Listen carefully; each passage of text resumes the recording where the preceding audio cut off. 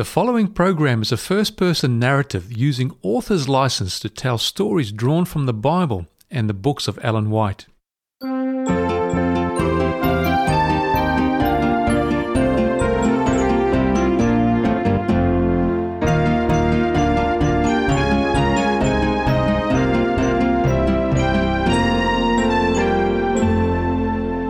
Welcome to Family Storytime with Carly Fraser.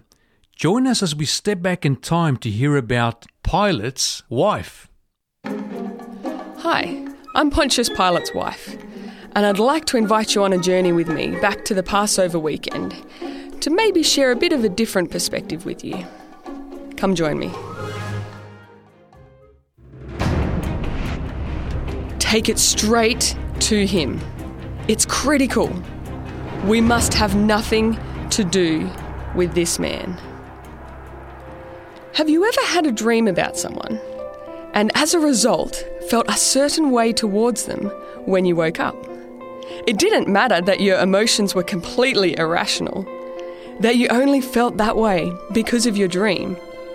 Sometimes you may not even remember what happened. You just know that for some reason you really don't like them at that point in time.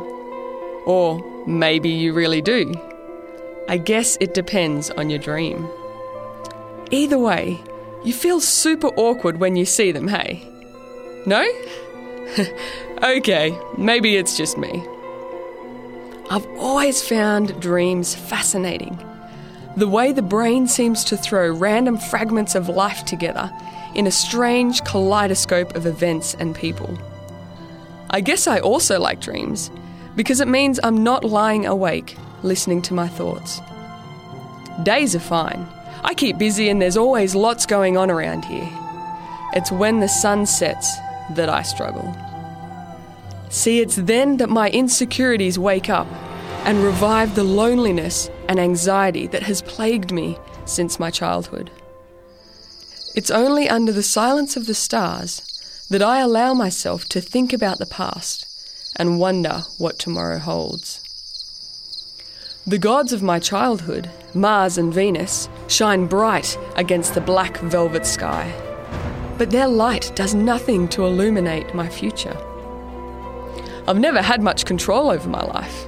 My destiny has always been decided by others, and I often dream of what it might be like to have a second chance. The Jews say that one day their God will send a Messiah. He will be called Wonderful Counselor, Mighty God, Everlasting Father, Prince of Peace. Imagine worshipping a God who sends someone like that. So different to Mars, our god of war, and Venus, our goddess of love. There's another type of dream. One that you do remember, distinctly remember. And it's one that doesn't leave you alone, as it's stuck on repeat in your mind long after you've risen. Last night, I had one of those dreams. I saw him in it. I even spoke with him. The man everyone is talking about. The man whose simple existence appears to have fanned the smouldering coals of Jewish fanaticism into full flame. And from the rage I can hear being expressed outside, I fear Jerusalem itself may be set to burn. His name is Jesus. He appeared on the political scene here in Judea about 3 years ago and has been causing division everywhere he goes. 12 men travel with him. I believe they're called his disciples, although I doubt they're anywhere to be seen now, and I don't blame them. One can easily understand why they would be inclined to distance themselves at the moment. But this dream, it was different. It almost felt real, alive. It has imprinted itself indelibly on my mind. As I talked with this Jesus, there became no doubt that he is indeed the Prince of God, sent to this earth to save humanity. I saw him standing on trial in the judgment hall, with his hands bound behind him like a criminal. I saw him amidst Herod and his henchmen, being beaten and mocked. I can still hear the echo of accusations by the priests and Jewish leaders. We have a law, and by our law, he ought to die. I saw my husband, after declaring he found no fault in Jesus, order him to be flogged with a lead-tipped whip. Jesus stood there, back covered in lacerations, and face shining with an incomprehensible peace. And Pilate sat there, in the judgment seat, and sentenced an innocent man to death, to be handed over to the rabid mob and crucified. My dream then shifted to Calvary, where Jesus was lifted high on a cross. The earth went dark, as though the sun itself could no longer bear to survey such a scene. Out of the anguish, I heard him cry, "It is finished." But it didn't stop there. In an instant, everything disappeared, to be replaced with billowing white clouds. And there, seated high above the earth, was Jesus Christ in full heavenly splendour, while his murderers fled in terror. Then I woke, with a cry that brought my servant running from next door. The sun had not yet shown its face when the mob called Pilate from bed this morning. I can hear them now, outside the judgment hall, demanding what they call justice. Needless to say, I haven't been able to sleep since the dream. Every time I close my eyes, the scenes march across my mind. What am I supposed to do? It felt like a message. And not just any message. This one has latched onto my heart and refused to let go. Why me? This man is the Son of God. Why would God speak to me in a dream? Why would he speak to me at all? I'm a woman, wife of a Roman governor. Jewish women can't even testify as witnesses in a court case.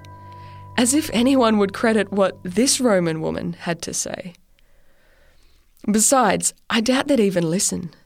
I've seen what power does to a person, how it guarantees any trace of moral character is trampled out in the pursuit of position. Tiberius Caesar is already suspicious of Pilate, so one wrong move here and it will be the last move he makes. Pilate has never been known for his strong, decisive leadership, which is why I sent the message just now, warning him to have nothing to do with this innocent man. I don't know that it will do much good, but I had to try. There's something incredibly unique about this Jesus. Even the way he treats women is different. I remember the day well, like it was just yesterday. It was a hot, dusty day, and tempers were rising in the palace. So I decided the only viable solution was to escape to the shops. We hadn't even made it to the market when we came across a crowd outside the temple. The curtains of my sedan chair had been pulled back to create airflow, and through the gap in the fabric I caught a glimpse of Jesus for the first time. I remember being struck by the complete calmness he exuded. He was surrounded by scribes and Pharisees who appeared to have dragged a woman before him. She was cowering in the dust at Jesus' feet, while they explained in loud, defiant tones that she had been caught in the act of adultery, and as such should be stoned according to the law of Moses. It was like a chariot crash. I didn't want to look, but couldn't seem to turn away. I was torn between wanting to leave the horrific scene and the desire to stay and see Jesus' response. She was clearly guilty, But if Jesus declared her death sentence, he would be assuming power he did not legally possess, thereby placing himself in opposition to the might of Rome. He did the strangest thing. He ignored them. Instead of responding, he knelt down and began writing in the dust. From where I was sitting, I couldn't read what he wrote, but the Pharisees certainly could. Rising, Jesus said, "He who is without sin, cast the first stone."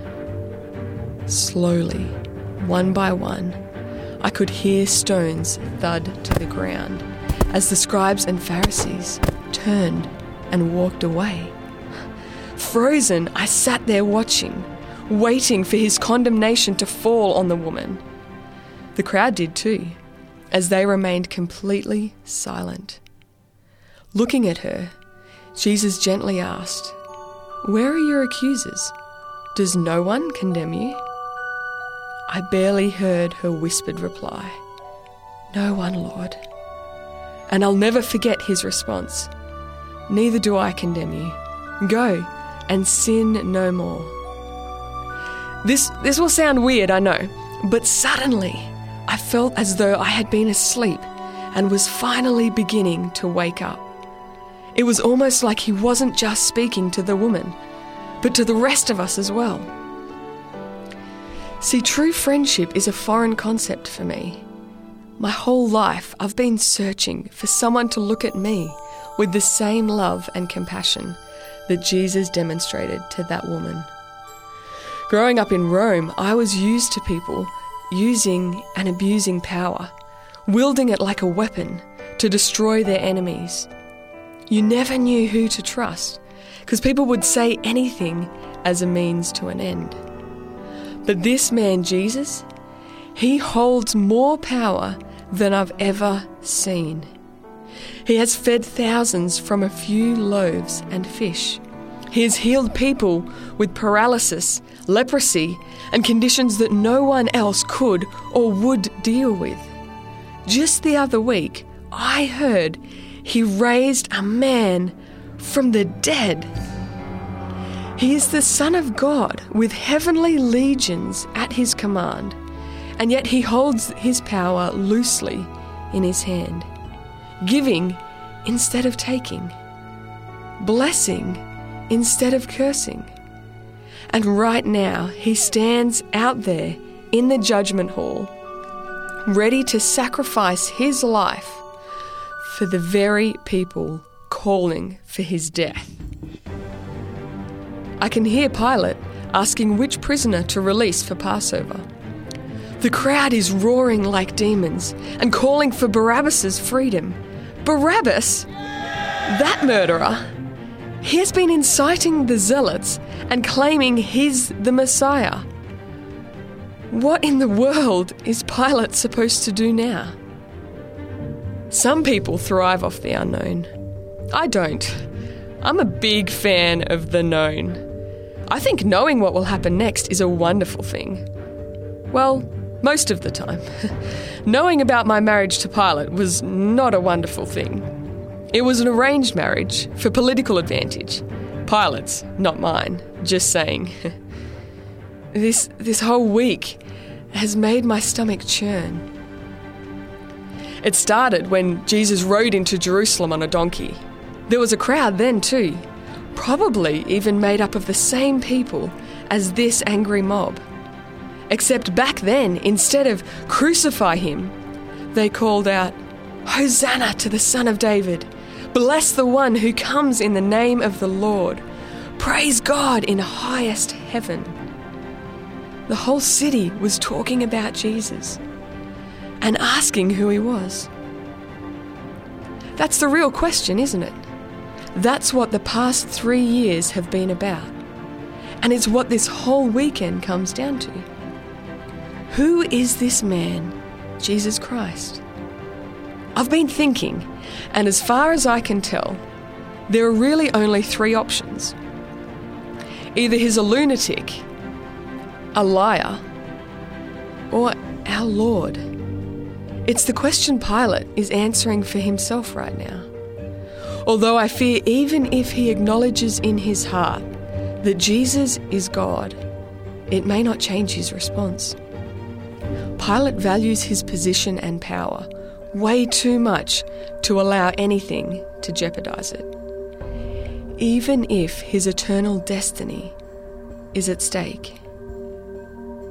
So that's it. It's done.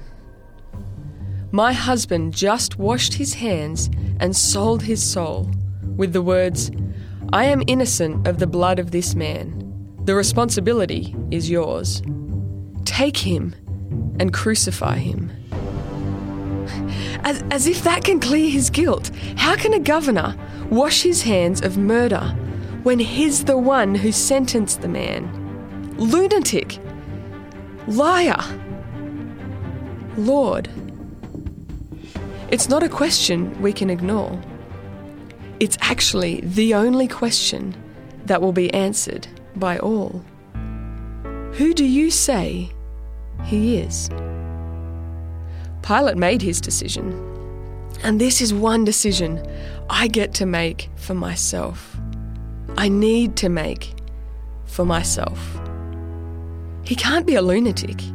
His actions are strange, that's for sure, but not crazy. He heals, delivers people from demons, and provides the freedom to live a new life through forgiveness. He's not a liar. Everything he has said is true and apparently backed up by Jewish scripture.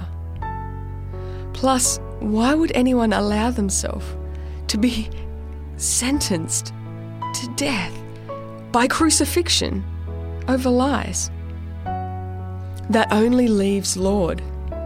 To call Jesus Lord would mean acknowledging his authority over my life. It will involve surrendering every day and decision to him, accepting in the process that I have made mistakes and will continue to make more, but somehow God offers me forgiveness. I don't understand it, but I believe it. I have seen Tiberius Caesar.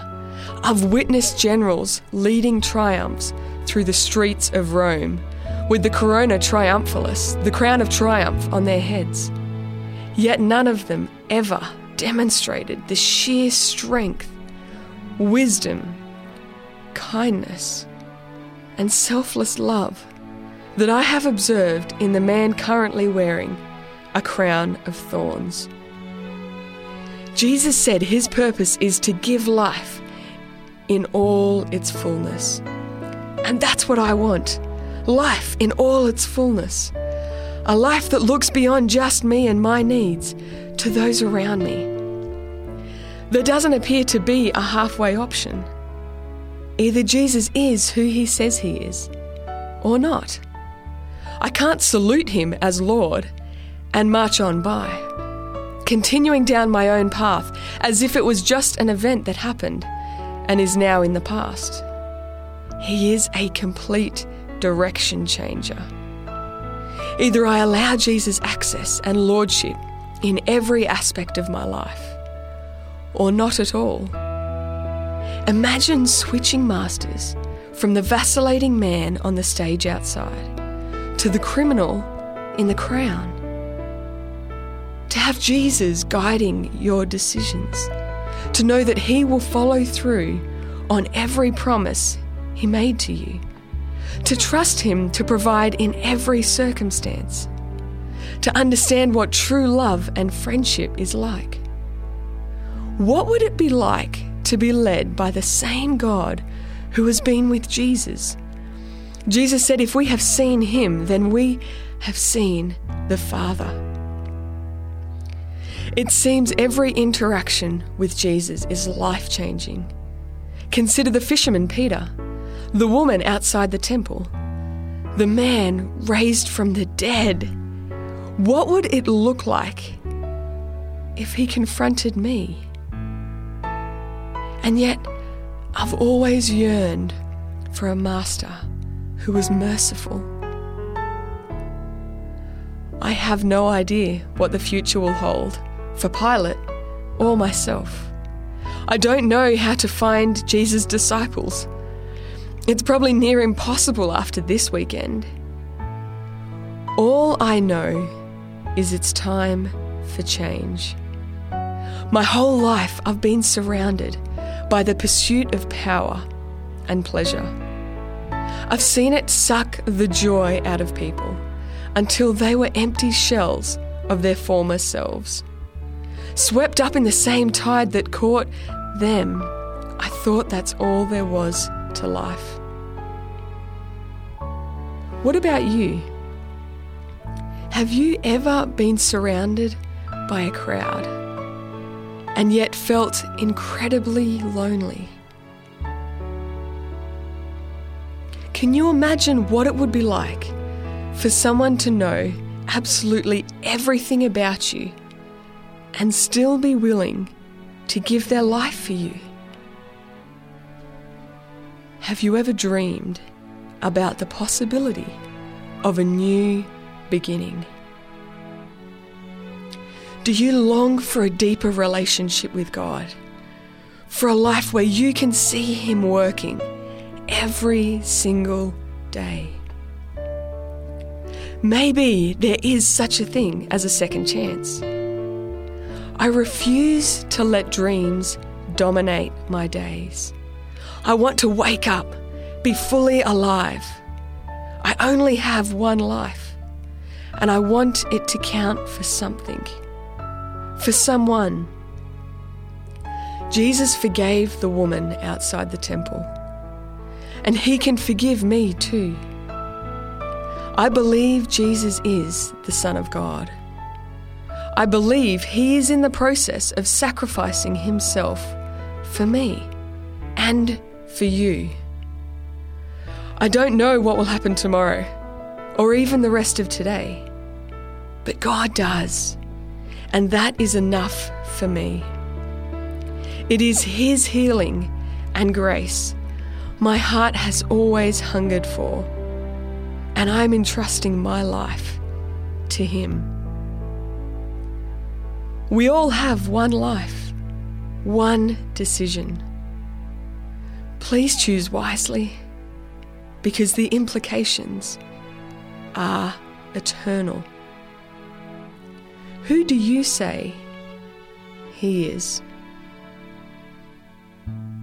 Will you pray with me? Dear Jesus, thank you so much for coming and for giving your life for us. Sometimes it's hard to understand what you did, but I just pray that you'll help us to understand that you did it for us, that you did it so that we can have that eternal relationship with you, and that you love us so much and we are worth so much in your eyes. And Father, I thank you so much for sending Jesus, and I just pray that as we live each day, that you will draw us into a deeper understanding of you and of your love for us. And I thank you so much for that. In your name, amen. That is such a powerful story. Thank you, Carly. Let's join Christopher and Jesse as they open the Bible to discuss today's story. Thank you, Carly, for that inspirational story about Pilate's wife. Now, let's delve into the Bible to learn more about Jesus Christ, the Messiah. Hey, Chris, when you imagine a king, what image do you first see in your mind? Well, I see a king sitting on a throne wearing a royal crown. His shoulders are probably back, his chest is out, chin up, and he holds a royal scepter in his hand. Now, with that scepter, he's probably controlling an enormous army riding into battle on a magnificent white horse. Well, that idea is very similar to how the Jews thought the Messiah would be. They thought he would be a king and ride into Jerusalem as a conqueror, saving them from the Romans and establishing a new kingdom that would last forever. Okay, that sounds really good, but who was this Messiah? Well, the first time we ever hear about the Messiah is way back in Genesis 3, right after Adam and Eve have eaten the forbidden fruit, and sin has entered the world. Now, because humankind was unable to save themselves, God promised to send the Messiah to save them from sin and death by crushing the skull of Satan. But in the process, the Messiah's heel would be bruised. Then, as we continue to read through the Bible, we get to learn more about this Messiah character. We're told that he is a triumphant and a royal king who will set his people free and establish an everlasting kingdom on earth. But as we read other parts of the Bible, we don't always see this Messiah as a triumphant king or a mighty warrior. Sometimes he's described as a suffering servant. Isaiah 53 portrays the Messiah as being wounded and oppressed and bruised. Okay, so I'm not sure I get it. How is it possible for the Messiah to be both a triumphant king and a suffering servant then? Isn't it impossible for someone to be two different things at the same time? Well, it can be a little difficult to understand, and even the Jews were a bit confused about who the Messiah really was. But things start to become a little clearer as we see Jesus Christ portray both qualities of the Messiah. Yeah, because Jesus isn't really the typical king you would normally imagine. He isn't born in a palace or in luxury and wealth. Instead, he's born into a poor family in a stable. Yeah, and Jesus' triumphant entry isn't on a magnificent horse. Instead, it's on a humble donkey. I mean, Jesus doesn't even have an enormous army of soldiers at his command. Instead, he's just got 12 disciples who are fishermen, tax collectors, and other rejects of society. And so, when Jesus is brought before Pilate, he's just as confused. He sees a humble, innocent man, not a conquering king. And so, he asks Jesus, "Are you the king of the Jews?" And Jesus replies in John chapter 18 and verse 36, saying, "My kingdom is not of this world." You see, Jesus' kingdom is one where servants lead and the meek inherit the earth. Pilate still doesn't quite understand who the Messiah really is. Even after his wife told him to spare Jesus' life after seeing him in a dream, Pilate still agrees to crucify him. So really, when I look at the cross, I see Jesus exalted on his throne, wearing a crown of thorns. His arms are outstretched, his chest is collapsing, and head lowered in despair as his hands are pierced to a tree. His disciples are scattered, and the few watching are helpless to rescue their king. Do you remember the name of the place Jesus died? Yeah, it was on a hill named Golgotha, right? Doesn't that name mean the place of the skull? Yeah, you're right. It was at that point that Satan's skull was crushed by the nail-pierced feet of Jesus. As Jesus gave up his last breath, death gave up its sting on humanity. Oh, I get it. So it's at the cross that we see both a triumphant king and a suffering servant. It's at the cross that we see the Messiah. Yeah, and so just like Pilate's wife, we too have a decision to make. We have to decide whether Jesus is a liar, a lunatic, or Lord. Will you accept Jesus as your Messiah and be a part of his kingdom?